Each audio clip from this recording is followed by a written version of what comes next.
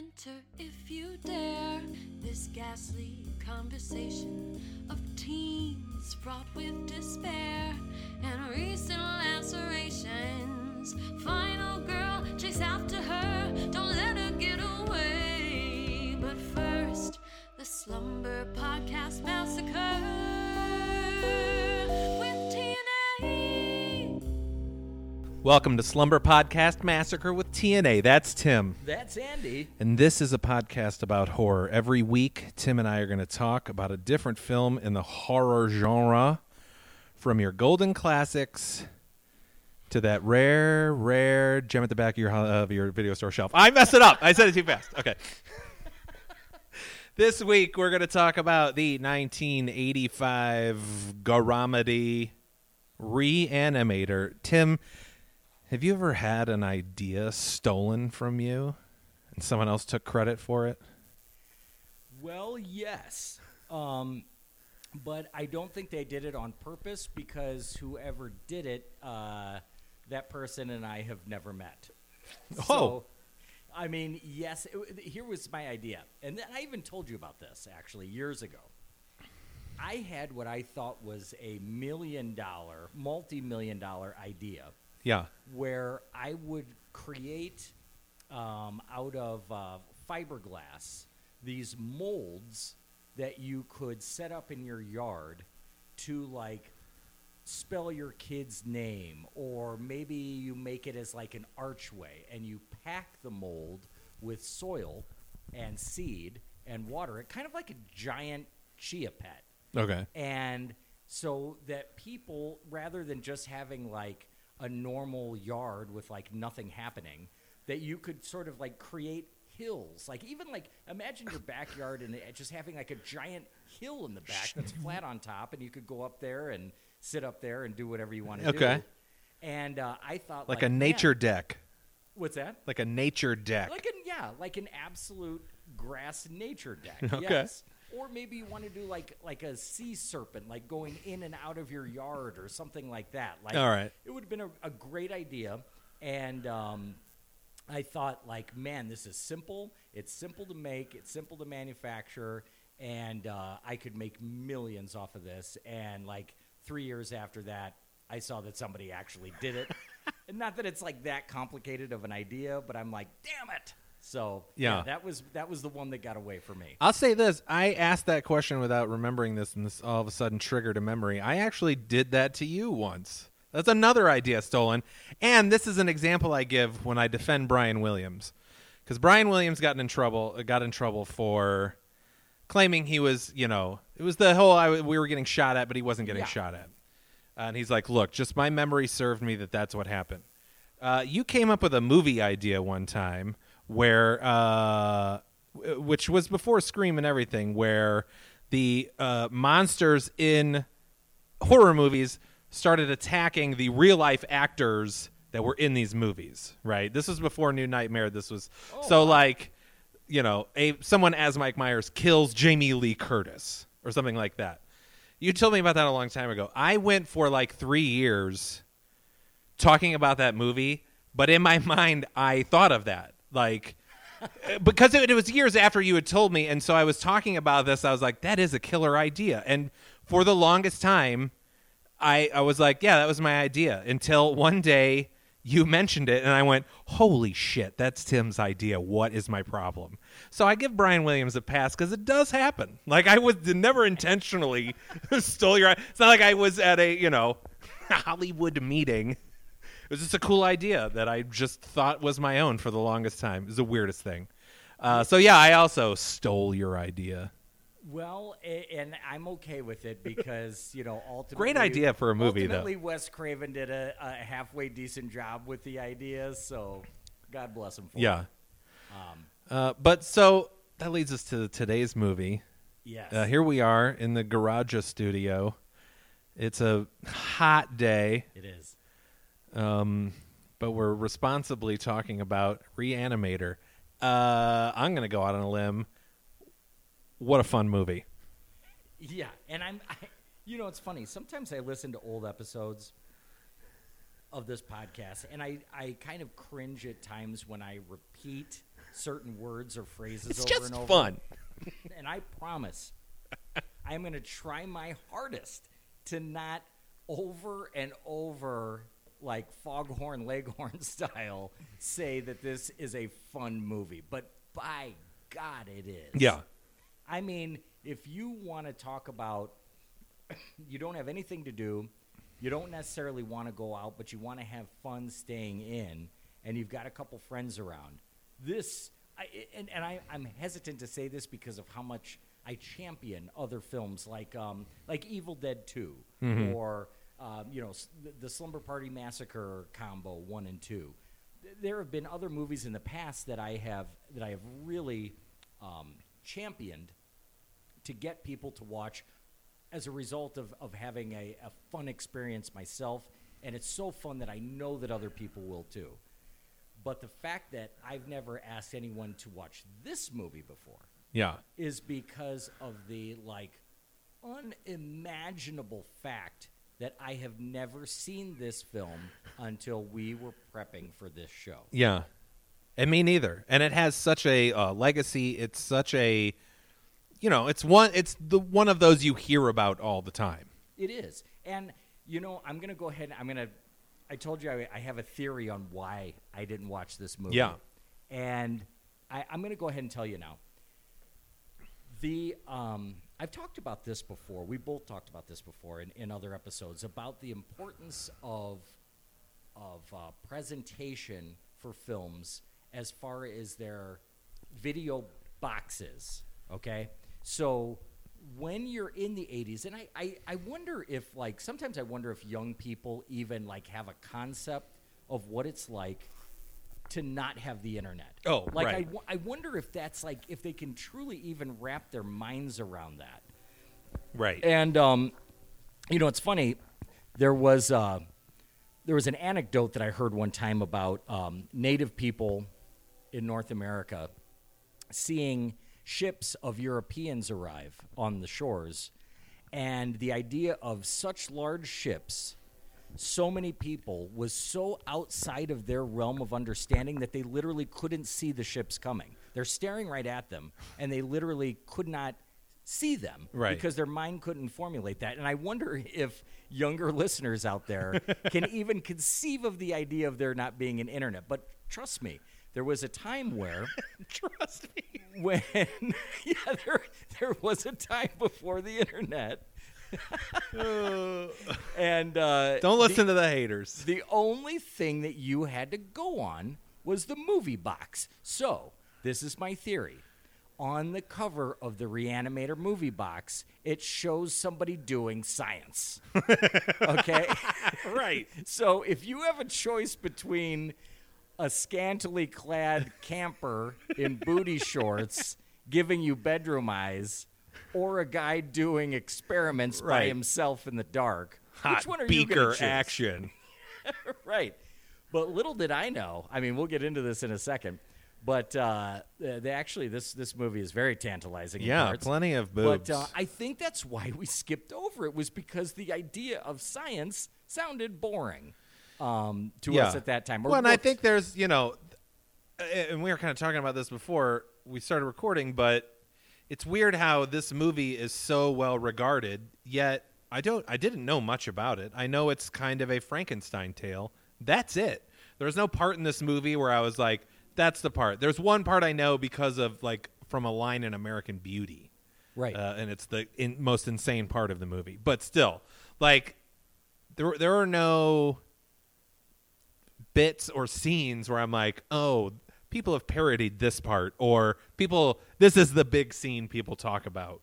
My dad, Like, it was all fresh. my dad has seen this movie, and What? I hadn't seen it. Wow. I mean, it's crazy. But that's why I was so excited to talk about this movie today. What was your dad's review? Did he give a... he loved it. He's a did? big fan.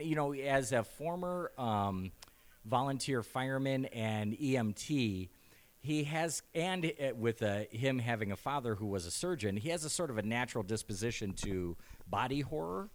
So, it doesn't affect him, and he has an interest in it.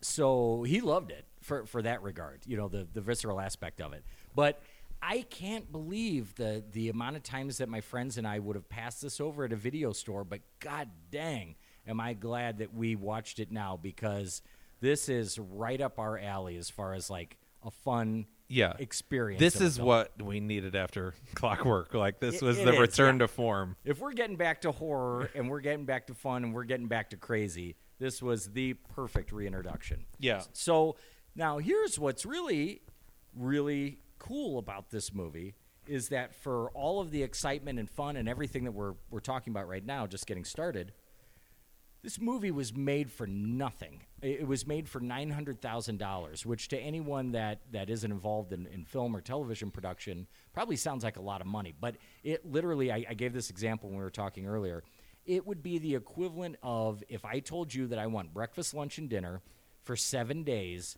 and I want you to go to the grocery store and get all the ingredients, and here's $25. Right. It's nothing. I mean, it's a micro budget.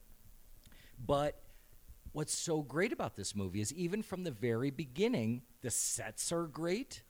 You know, the costumes are great. Like, Yeah. I can't figure out where they didn't spend money. Right, because the performances are really good. I liked everyone in this movie. There was not one person where I was like, eh.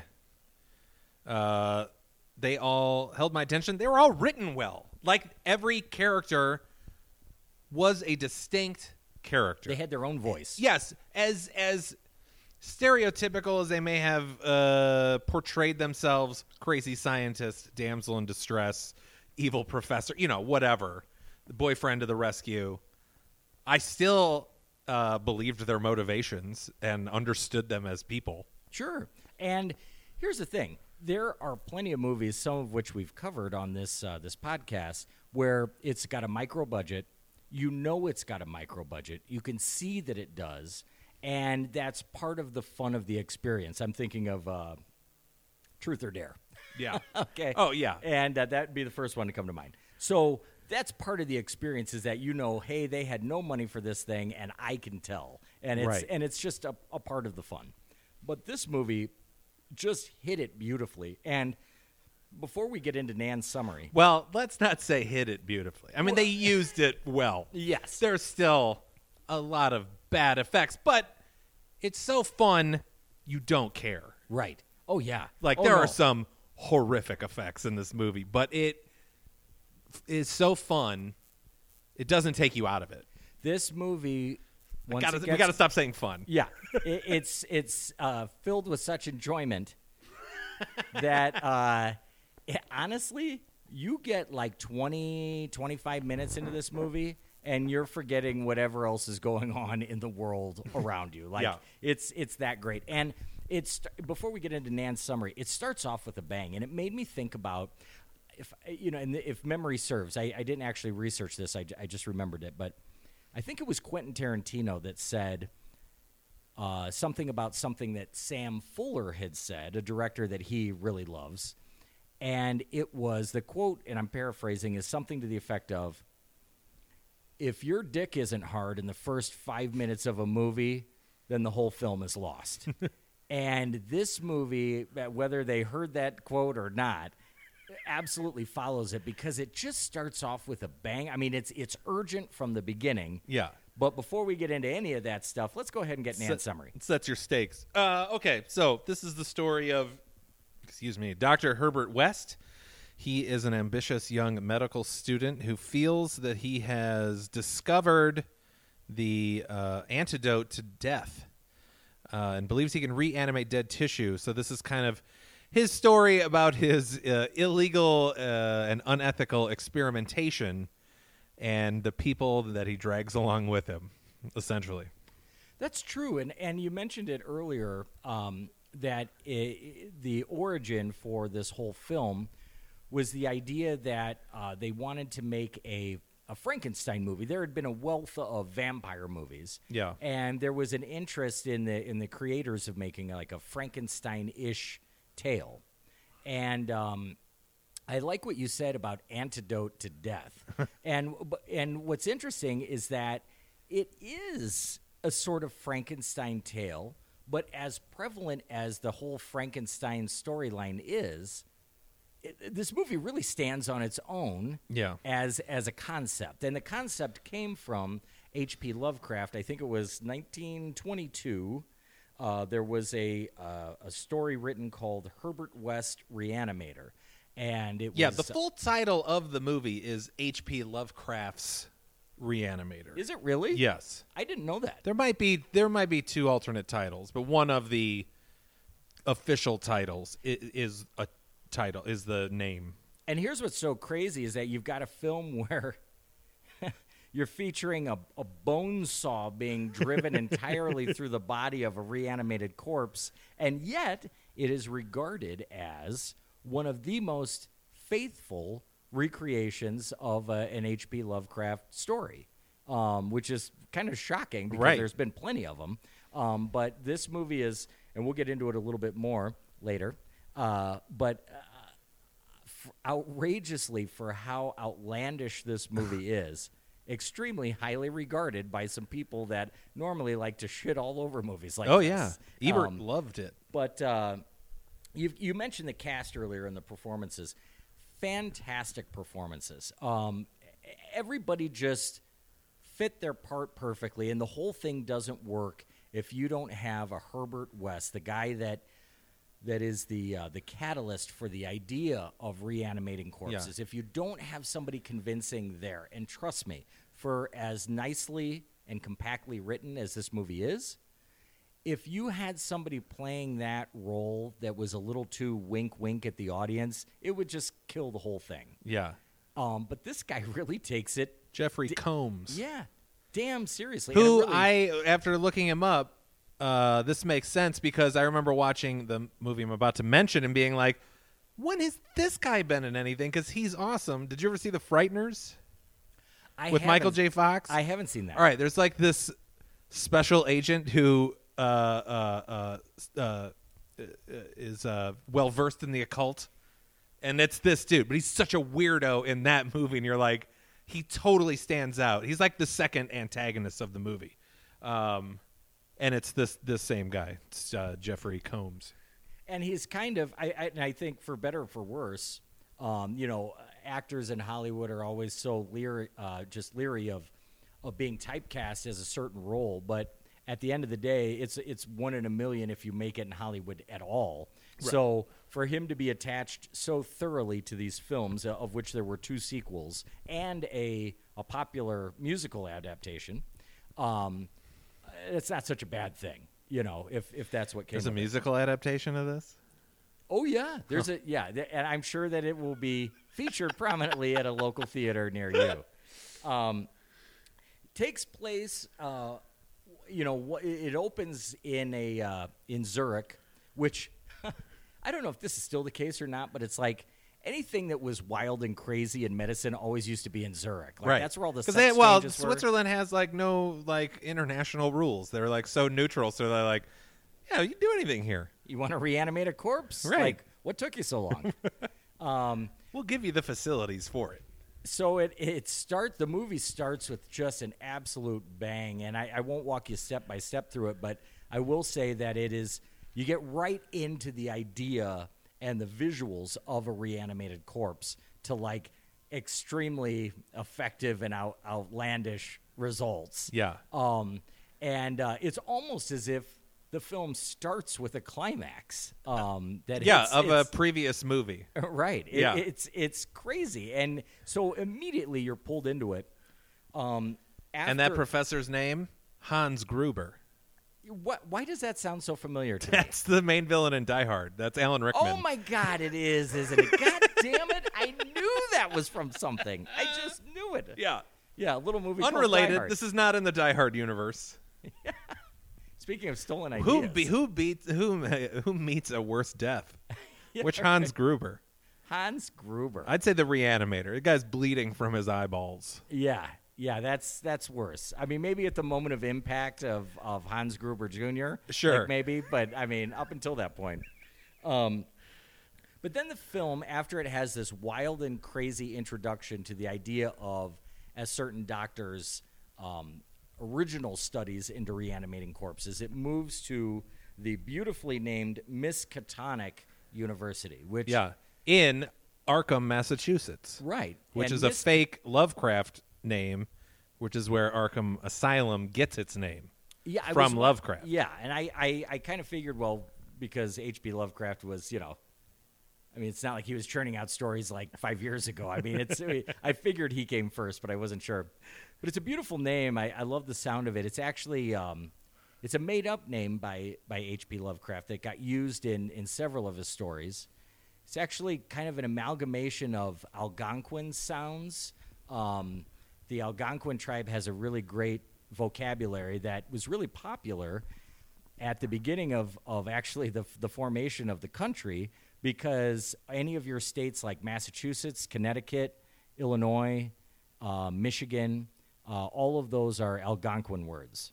So it's got a real kind of it's got a real nice, hard, like great alliteration, and it's so there we get our Miskatonic University. And the one of the better and most successful aspects of this movie is just how tight it is and how quick it is. Yes. Like there's not a lot of just fluff setup. No. Nice tight package, and we meet our characters. Let's talk a little bit about those other characters in the film. Yeah, so you got Dan Kane. He's a medical student, and he's dating the dean's daughter, Megan Halsey. Halsey. Not in the pop singer universe either. He's also a separate universe. And Herbert ends up moving in with him because he's got a spare room. But yeah, they're an adorable couple. And then there's another doctor who is friends with the dean, who is pervin hardcore on the daughter. He is. It is uncomfortable. It is, and he doesn't. Because she's a college student, and this guy is 68 years old. Easily, yeah. And so you've got Herbert coming into the university, and right off the bat, there's some conflict between Herbert and Dr. Carl Hill, who is the other doctor, friends with and colleagues with Dean Halsey of the university, and Herbert wastes no time in really kind of belittling or doing his best to belittle Dr. Carl Hill to his face. Because Carl Hill is a by-the-books guy. This guy is like, here, brain death happens after 12 minutes, doesn't go beyond 12 minutes. That's a hard and fast rule. He's a physician. He's a professor at the university, and here comes this upstart from Switzerland, who is a student, but is challenging, his instructor's ideas. So there's. I do like they ask him later, like, why did you leave Switzerland? With no really prompt that there was any suspicious circumstances. So it's like, are you just always very suspicious when someone moves from? He's like, well, I'm obviously American. I lived here. Yeah, exactly. And what's funny is right, because Herbert's supposed to be. He's not Swiss, right? No. Okay.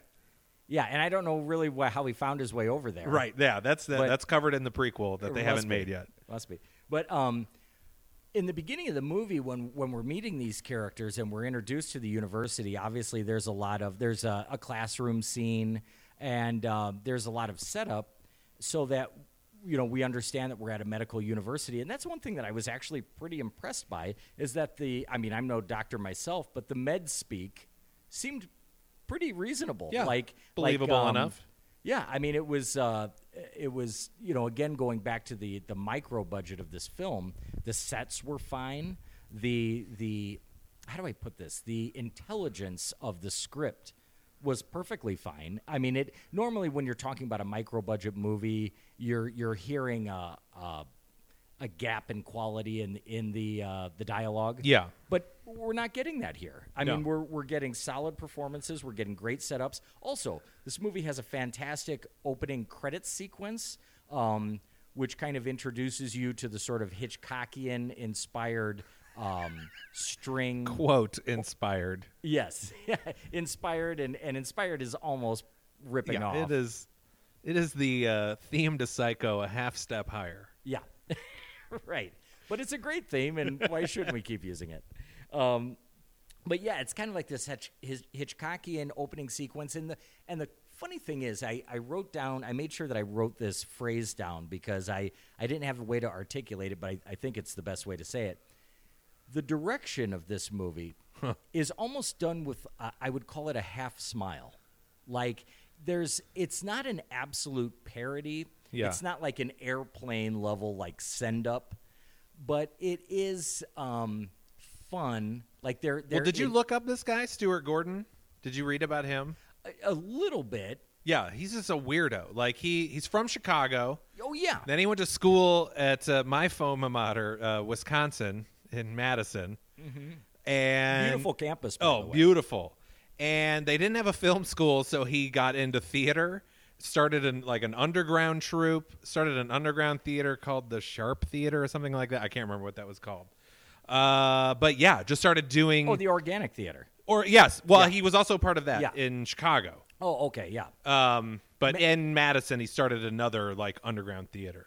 Madison, by the way... But yeah, because they wanted to do this as a play originally. They were trying to... And I, just because you so rarely get to use this word, if I'm not mistaken, Madison, the University of Wisconsin-Madison, I believe features an isthmus.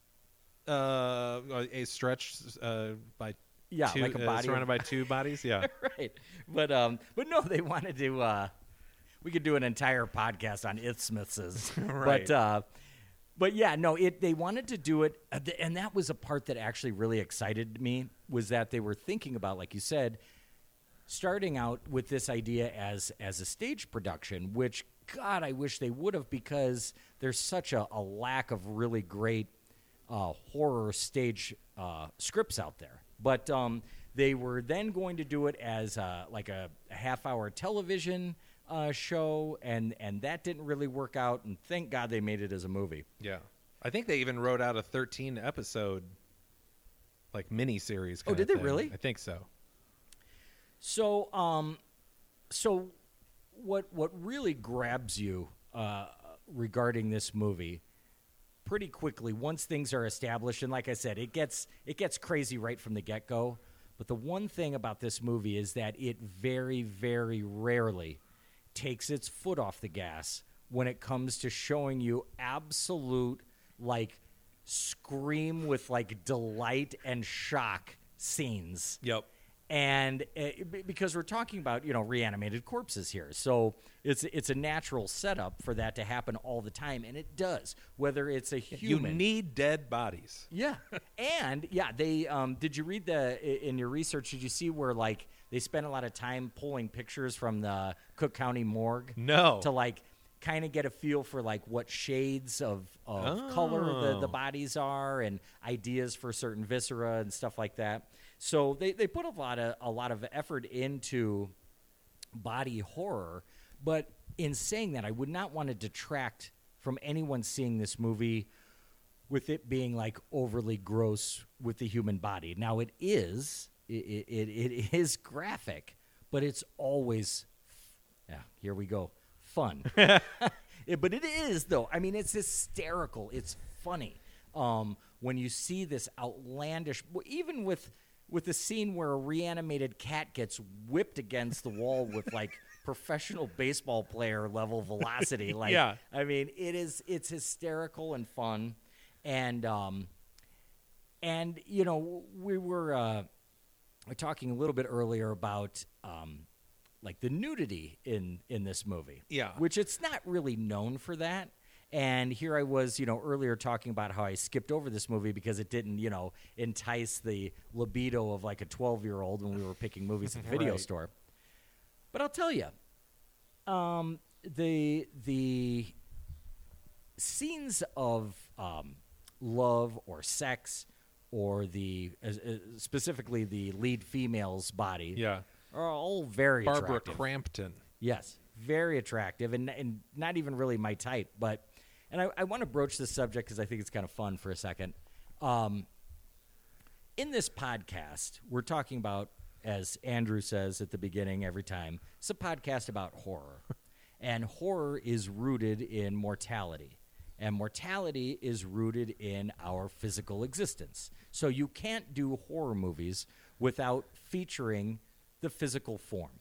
So, yes, are there going to be times on this podcast where we talk about breasts and penises and, asses and everything like that? Well, yeah. And I don't feel bad about highlighting when any of that looks good because what are we? Like, were there dicks in this movie? I feel like at some of the corpses, but I was watching with my 13-year-old. I didn't want to be like, is that a dick? Can I rewind so if I see there's a dick? I'm always watching for it because that's what's funny. Here I just said a couple minutes ago or a couple seconds ago about a puritanical society. The one thing that is still to this day, even if you're talking about like art house dramas, male frontal nudity is still so taboo. Yeah. But I do think, in answer to your question, I think there's a scene where the sort of like young male in his mid-20s that they reanimate. Yeah. You might see some things in Yeah, shadow. but I couldn't tell if it was because it's definitely you can see below the waist. You can.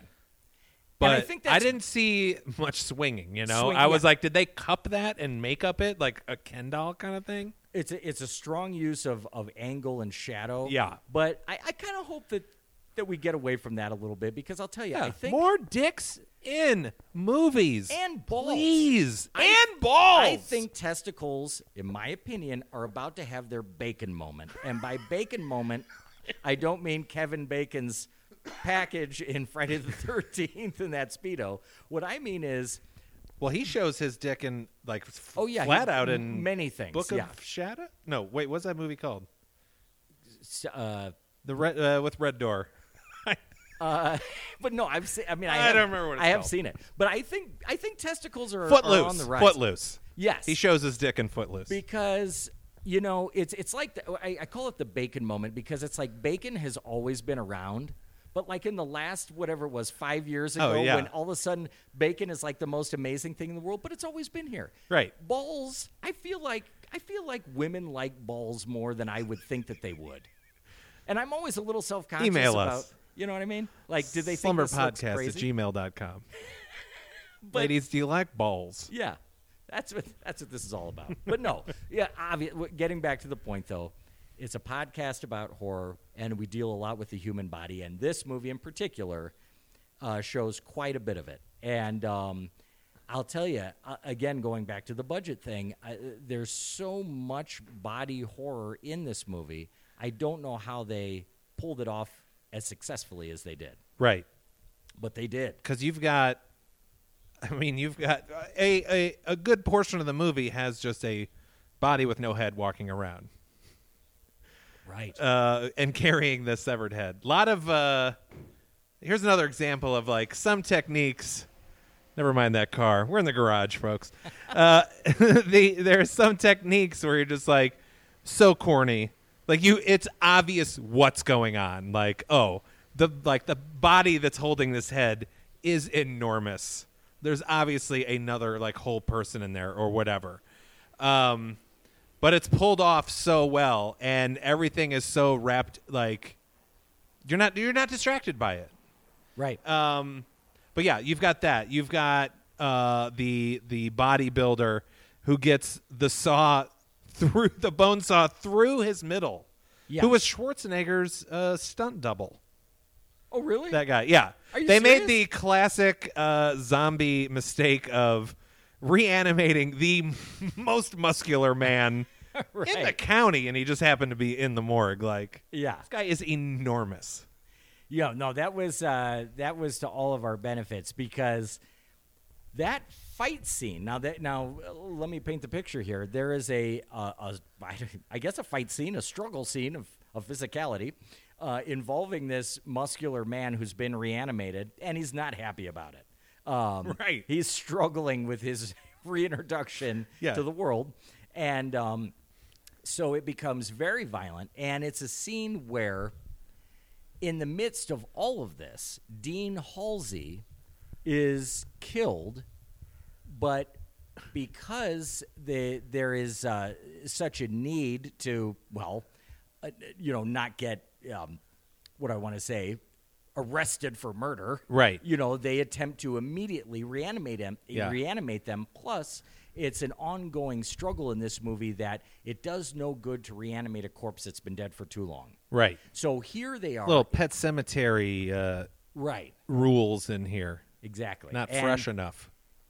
And because they just got done with this struggle with this corpse that they went into to the morgue to try and reanimate, and they were confronted, unbeknownst to them, by Dean Halsey. He becomes involved in the fracas and is killed. Cartoonishly, too. This guy busts down the metal morgue door off its hinges, flat on him, and then is like jumping on the door. Yes. That whole fight is so cartoonish. Yeah. And hilarious. The one funniest part to me, and I'd have to go back, and I don't have the best hearing in the world. I'd have to go back and watch. But I'm pretty sure that when Dean Halsey becomes reanimated, that I believe it's the security guard that comes in and is asking, he's addressing Dean Halsey, who is now reanimated. And I believe that the first words that Dean Halsey says when he's kind of off in the corner and freaking out like a reanimated corpse would, I think that the actor just says, Dean Halsey. I think you're right. That he actually says his own name. Maybe he's trying to, just get it all back together now that he's back to life. But it is a hysterical scene, and it's a great example of a singular scene in this movie that any other horror movie, that would be the penultimate scene for that movie. Or I should say the ultimate scene for that movie. But this is just getting started. I mean, it's an outrageous scene, but it keeps going and keeps amping up the... Well, because people are wondering, what's happened to him? Because no one goes, he probably died and someone reanimated him. But his eyes are sunken in. He's just rabid. They've got him in a straitjacket, and he's under observation now of Dr. Carl Hill. Yes. And he's like, I'm going to get to the bottom of it. And he's got his own experimental methods that might be a little unethical because he's got that cool little laser drill. Oh, yeah. That he uses for lobotomies. Right. God, so he's not perfect either. This is his only unethical thing he does in the movie. No, I'm kidding. I know that there are a lot of things that we as a society are trying to overcome right now, but let's just say, I mean, it just because there's still a lot of ground to cover and progress to be made, let's not also, forget to celebrate our achievements, and that is we don't lobotomize people anymore. Right. That was a dark time in modern medicine. Yeah. But yeah, it is used in this movie, and one element that I wasn't sure if I liked this part or not, but it does end up becoming kind of crucial, is that when these corpses are reanimated, apparently there is a telepathic connection between reanimated corpses. Yeah. And that part was there? Yes. Okay. That they are certainly easier to control, which if there's not a lot of headiness that needs to be discussed when you're talking about Reanimator. But if we were to try and, sort of thoughtfully pick out a theme of this movie, it would be that of control. Sure. And you see some of the control shifts very directly in that when Herbert is first introducing Dan to the idea of reanimating corpses. And keep in mind, Dan is just a sweet guy. Oh, yeah. He's just a sweet medical student. He's attractive. He's fit. Yeah. He's doing well. He's got it a nice opens with girlfriend. him like he's the guy who's he's not ready to give up trying to save someone. Right. He's doing chest compressions. Yeah. Everyone else is like, nope, time of death. He's like, I'm not done yet. He's a good-natured person. And when he's introduced to reanimation by Herbert almost sort of, I don't want to say he talks him into it, but because things have kind of progressed so far, he basically says, you're going to help me with this. You're going to do this with me now. Yeah. And Dr. Carl Hill says the same thing to Herbert when he confronts him about knowing about his reanimation serum. Right. And so this movie features like a constant just shifting of control. Wait, let me ask you this. Did your hearing, hopefully it didn't prohibit you hearing one of the best parts? Because, yeah, it's where Dr. Hill comes. He's like hiding down in because now Herbert's taken over the basement of Dan's place and turned it into his lab, and he's like doing an experiment, whatever. And Dr. Hill has snuck in and is like, "I know what you're up to. I'm gonna take credit for it, right?" So so Herbert kills him. Great shot of a shovel through this guy's neck. Yeah, that's good. But as he's thrusting down, he just goes, "Plagiarist." Oh yeah, no, right? No, I did hear it. And it's so like, good. It's so great because no one, I'm pretty sure, in any sort of scene with that level of violence, nobody has ever used the word plagiarist No. as their. I mean, you hear like asshole, whatever, Right. goddamn Some you, quippy motherfucker, one- blah yeah. blah blah. But plagiarist is the way that he just really, lays him out. Yeah. No, that was hysterical. And that's the thing. I don't even know how to categorize it. The comedy in this movie, for it being so outlandish, is so like straight ahead that it's it's really kind of unique in that regard. Like if you see like an Evil Dead movie, the comedy comes from it being slapstick, and it knows that. And this movie is slapstick. But I mean, you've doesn't- got a headless body walking around trying to maneuver a room, and the head is rolling its eyes like it's doing its best it can to control this body. Yeah, there are some amazing scenes of how they got across there being a headless, a bodiless head, I guess is the better way to put it, to be able to use the actor's head, disembodied, but actually instead of it just being a mold, the way that they camouflage this actor so that he comes across as a decapitated head is fantastic. And it's so creepy, like how much he like loves being in blood, like the decapitated head. Oh, yeah. Once it's like soaked up some blood, it feels so good. Yeah, like that's just what he needed. Yeah. And he does this gurgling breathing, even though his lungs are not attached to it. It is weird. Like, why does this head need to breathe? But that, like, again, that is a thing where I'd normally be like, give me at least something I can ground in reality. I don't care. I don't care in this one. The other star of this show is, interestingly enough, the serum itself. Yeah. Like, it's a really cool look. I guess it looks like what, antifreeze? I don't know. Like it's just like a that? glowing, like iridescent green. Yeah, you can do that. There's some chemical effects you can do where you can make like a luminescent liquid. It doesn't last very long, but it looks great in this movie. And you know what I love about Good it? trick syringe they've got too. Yeah, all of Huge the syringe, like yeah, you're the, injecting all the, horses nonstop in this movie. Andrew and I are both actors, and we've had to both do things on stage where you have to kind of sell something physical to make it look to the audience like you're doing something when obviously it's not actually happening. And I'm telling you, it's hard. Yeah. It's never easy, and you're always worried about it coming across as cheesy or overly fake.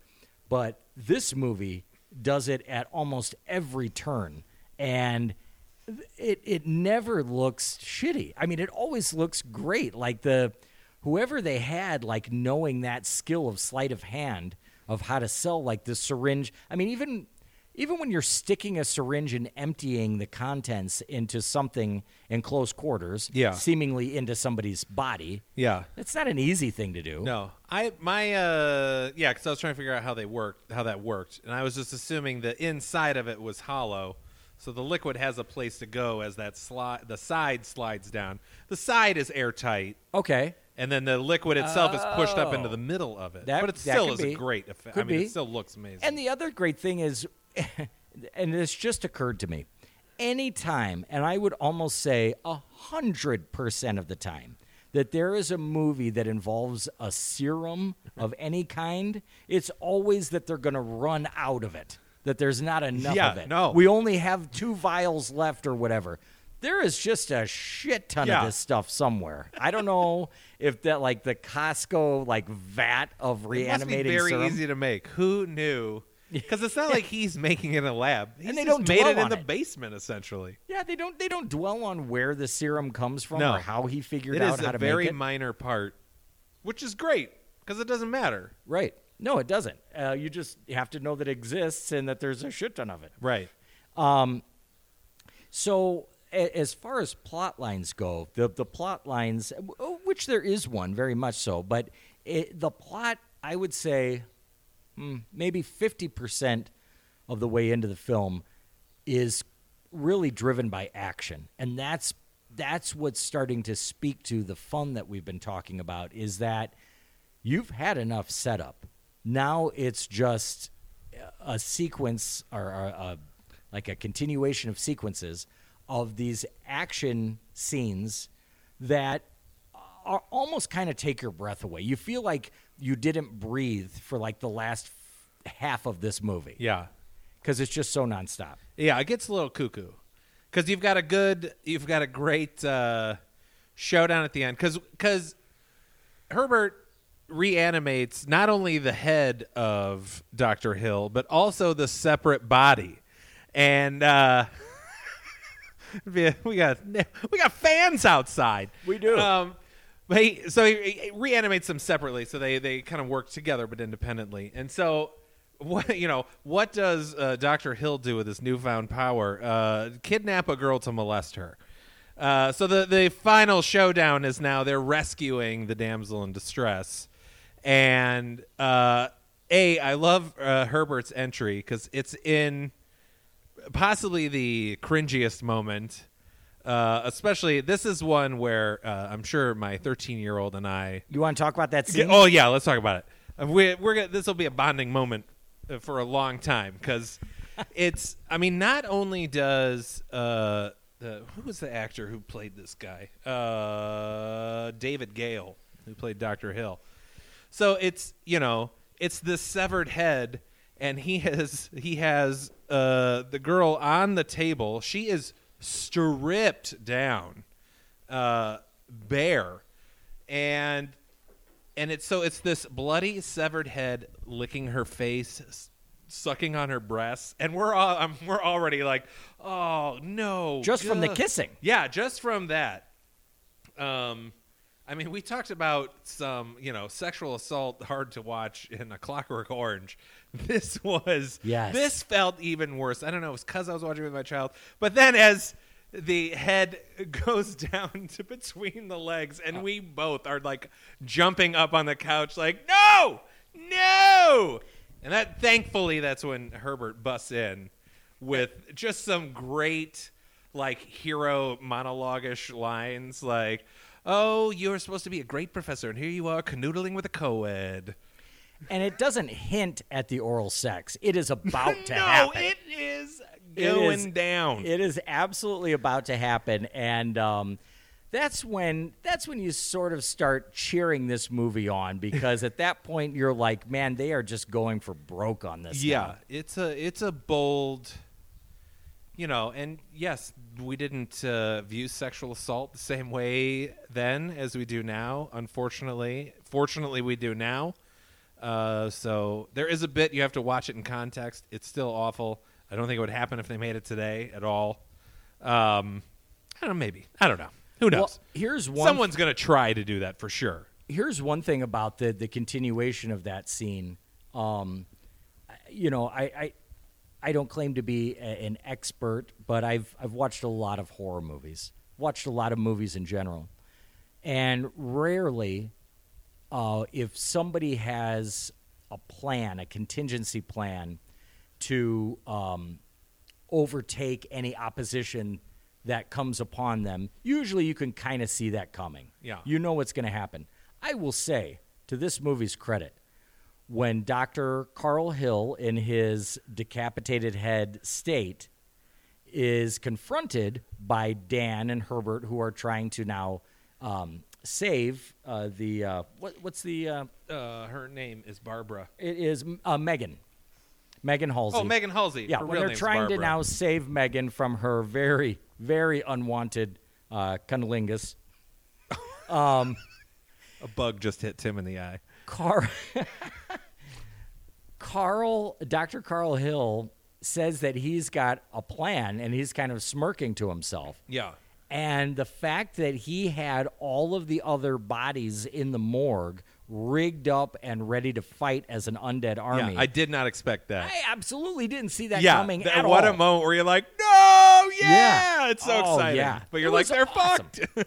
It was so awesome and totally unforeseen. And so this movie, again, going back to what we were saying in the very beginning, there are movies that you watch for the artistry, and there are movies that you watch for the experience. And that's, by the time you get to the point in the film that we're talking about, it's you're just an absolute innocent spectator watching all of this unfold. And by the way, I mean there's not enough time to go into all of the fight scenes, and we're talking about fight scenes with people that are dead and reanimated, so they're not normal fight scenes. And there's action, and there's limbs being used, and there's so much great makeup effects going on, And there's still some character building going on as Megan's trying to break her father from this mind, to recognize, and he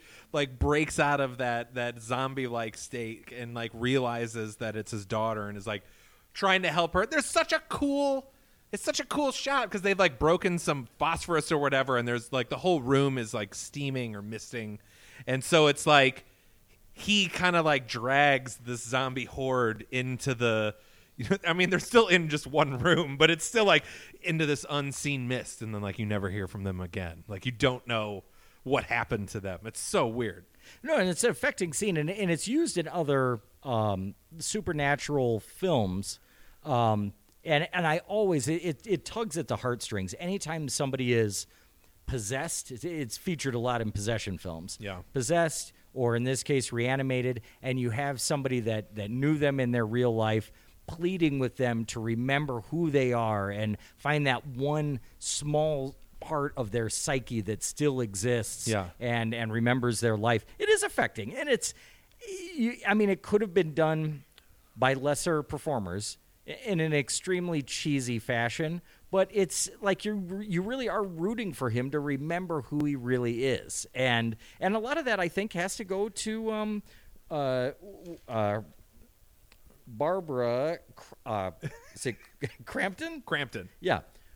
Her performance. And I'm not saying that she's the most gifted actress in the world, but she comes across as very sweet, very sincere. I loved her in this. She went on to do soap operas. So did the guy who played Dan. They both kind of did soap operas after this. Right. Which they got soap opera faces. They do, yeah. I mean, it's there's a reason why normal-looking people don't make it in, Hollywood. Right. I mean, they're famous or they're in film and television for a reason. They're nice to look at, and but she also has some emotional goods to back that up, and it's a nice, affecting scene, and it's an action-packed film. It is highly recommendable. I don't know if there's actually been a movie that we've covered that we recommended Clockwork Orange extremely highly but that's on a myriad reasons. Level. But I would say it's a home run. I feel like if somebody likes horror, okay, and they haven't seen this movie, they are guaranteed to like it. Yeah. It's an extremely likable movie. Yeah. I would watch it again, no problem. And I will. Yeah. I mean, I can't. That's what I was saying to you. We earlier. didn't even talk about, because we keep talking about how they keep heightening, and you think that the zombie horde now is the highest this movie's getting, but no, because it's still an H.P. Lovecraft story. So, and here's one of those moments where in another movie this could be done, and I would go, why is this happening? This is just you're just trying to do more now. But there's a point where Herbert's I've got it. Overdose the thing. So this is Hill's headless body walking around. We have not mentioned the fake head that he's got on his body for part of. As he's walking around the hospital, he's got the medical model of like the half skull, but it's got the mask on and it's walking around as it's carrying its head in a duffel bag. But anyway, so he figures to stop the body, he gives it just this double super injection, which instead of really overdosing and killing it, now this every bit of this body seems autonomous. So as the chest bursts open and the large intestine launches out and wraps itself around Herbert, I'm like, of course. And by the way, it's the largest large intestine you've ever seen. Yeah. But yeah, the idea that it now animates not just the person themselves, but the actual organs. Like, yeah, it's super great. Yeah. And it kind of draws. That's Herbert's demise. Well, not really demise because he shows up later in the other movies, right? Yeah, he's in the other movies. Yeah. Okay. And isn't it kind of funny how by the time you get to that point, when you've got somebody being strangled by like a boa constrictor by somebody's large intestine, that you're just kind of going with it. Yeah. Like you would think that would be the craziest scene in any one given movie. But again, and true to his character as a true scientist, his last dying words are, "Take my notes." Yeah. He's let my work continue, which it does.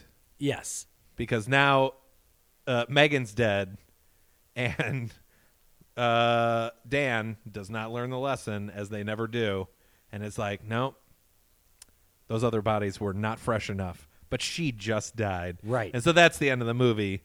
He's now injecting her in the most awkward angle. Like, that was almost the most unbelievable part of this movie. Right, it like was. Into the pillow, but like coming up from on top. I was It's like, like, that's not how needles work. Yeah, Dan, I think you're going to have a better job of reanimating her if you inject the serum into her and not the medical table. Right, yeah. But yeah, that angle that was the one sleight of hand that didn't quite work. There were a lot of like stage moves where like the elbow comes up real high when people are injecting things. Right. A lot of broad theatrical movements. Yeah, they're selling from the it. actors. You could tell this was a theater director. Right. So, now the aftermath. The critics' response, as we mentioned earlier, Roger Ebert, who is not easy to please, throughout his critic history, especially when it comes to horror films. He and Gene Siskel pretty much roundly hated horror films. Yeah. And he liked this. He gave it 3 out of 4 stars. Mainly, well, not mainly, but a good chunk of that coming from the fact that he was so overwhelmed by the audience's response as he's watching the movie. And he's hearing people with just, vocal reactions to this movie that they can't even control. How do you not like that? How do you not recommend a movie that's eliciting that kind of response from its audience? People enjoyed this. Don't see it. Right. Yeah. Right. Exactly. So no, that's the funny thing. I don't know what the Rotten Tomatoes is, but it's pretty decent. It's very high. Yeah. It's sort of just generally praised by critics, and I'll look it up. It's kind of fascinating to me because there are plenty of other horror movies that are also well done and as outlandish that don't get that same sort of praise. But something in particular about this movie. 93% on Rotten Tomatoes. 93. If that tells you anything. Yeah. It says a lot. A movie where a severed head goes down on a lady. Right. People loved it.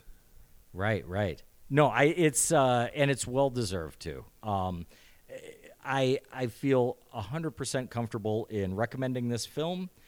I'm excited to recommend it. Yeah. I'm excited to hear I'm what excited anybody to watch it again. Yeah, anybody that's listening right now that hasn't seen it, please see it. Yeah. And then now it's hard to find. True. I got it. I rented it through Apple. I think Tim had to get the Stars free trial. No, it was Shudder. It was on Shudder. It was on Shudder? Oh, yeah, it was on Shudder. I'm thinking of a different movie. Yeah. Next movie. Yeah, Reanimator can be found right now on Shudder. Yeah. Or if you have a time machine, you can go to any video video that's if you have a store. Shudder subscription. I'm sure you can get it on Amazon to rent. Oh, absolutely. Definitely Apple. No, yeah, but yeah. and Plug for Shudder though. Well worth the. If you like this podcast, subscribe to Shudder because it's got everything you they ever have horror want. movies. I just watched the Scream Queen documentary last night on Friday Oh, yeah? on Nightmare 2. Did you It like was that? great. Yeah. Yeah. Is he kind of like a crybaby about the whole thing? No, I think he's got a valid point. Oh, really? And Okay. he confronts the screenwriter at the end, Ooh. and they both feel good about it, and Okay. because they have like a reunion at a fest. They have a part 2 reunion where everyone's there except the screenwriter. Even the Clu director's Gulager? there. Clu Gulager shows Holy up. shit. Yeah. And then he goes and talks to the screenwriter himself. Oh, okay. Wow. Yeah, that's a nice climax. Yeah. No, that's yes. See Shudder. Shudder's Get fantastic. Shudder and see this movie. And let us know what you think. I mean, I promise, don't be shy. If you're listening to this, or if you've seen Reanimator and you think it sucks, tell us that. Yeah. It's impossible, but yeah, we'd love to hear from you. Yeah. Now I didn't start the timer. I don't even know where we're at on time. but it feels about right. Feels right. It feels right. Yeah, it does. No need to reanimate any more on this movie. No. Well-ish played. Yeah. Okay. Well, so that's Reanimator, 1985. A huge recommend from both of us. Tune in next week when we do a little hop, skip, and jumping around a franchise. We're going to talk about the Texas Chainsaw Massacre 2. No subtitle, just 2. Yeah. Right? There's no... No, it's the Texas Chainsaw Massacre 2, Yeah. sometimes known as the Texas Chainsaw Massacre Part 2. 2, right. Yes. It's an important distinction. Very important distinction. Please email us at slumberpodcast@gmail.com. Our Instagram is slumberpodcastmassacre on Instagram. Our Patreon, patreon.com/slumberpodcastmassacre, maybe. I can't remember if the massacre's on there or not. We do have some patrons now. Thank you so much for supporting the show. This is so awesome. I'm going to take a chunk of that and maybe get our audio fixed. We're going to continually be improving things here, and we appreciate We're going to try. the support that's going to help us do that. You know, we're just a couple of guys in a garage. Got a card table. It's not a fancy operation. No, but we can make it. Yeah. So yeah, that's about it. You got anything else to say about this? Well, if I ever pass away before this podcast reaches superstardom, you have my permission to bring me back. Just don't make me go down on you. I can't promise that, Timmy. Oh, damn it. All right. Bye, Tim. Bye.